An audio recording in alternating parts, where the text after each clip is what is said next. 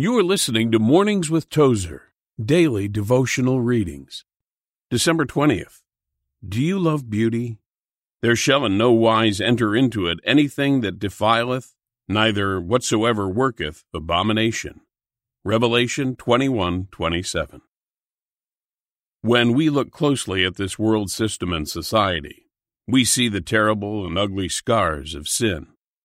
Sin has obscenely scarred and defaced this world, taking away its harmony and symmetry and beauty. That is the negative picture. Thank God for the positive promise and prospect that heaven is the place of all loveliness, all harmony, and beauty. These are not idle words.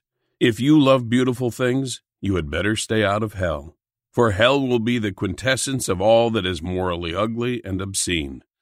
Hell will be the ugliest place in all of creation.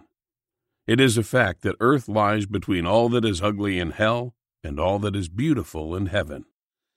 As long as we are living here, we will have to consider the extreme, much that is good and much that is bad. As believers, we are held firm in the knowledge that the eternal Son came to save us and deliver us to a beautiful heaven and everlasting fellowship with God.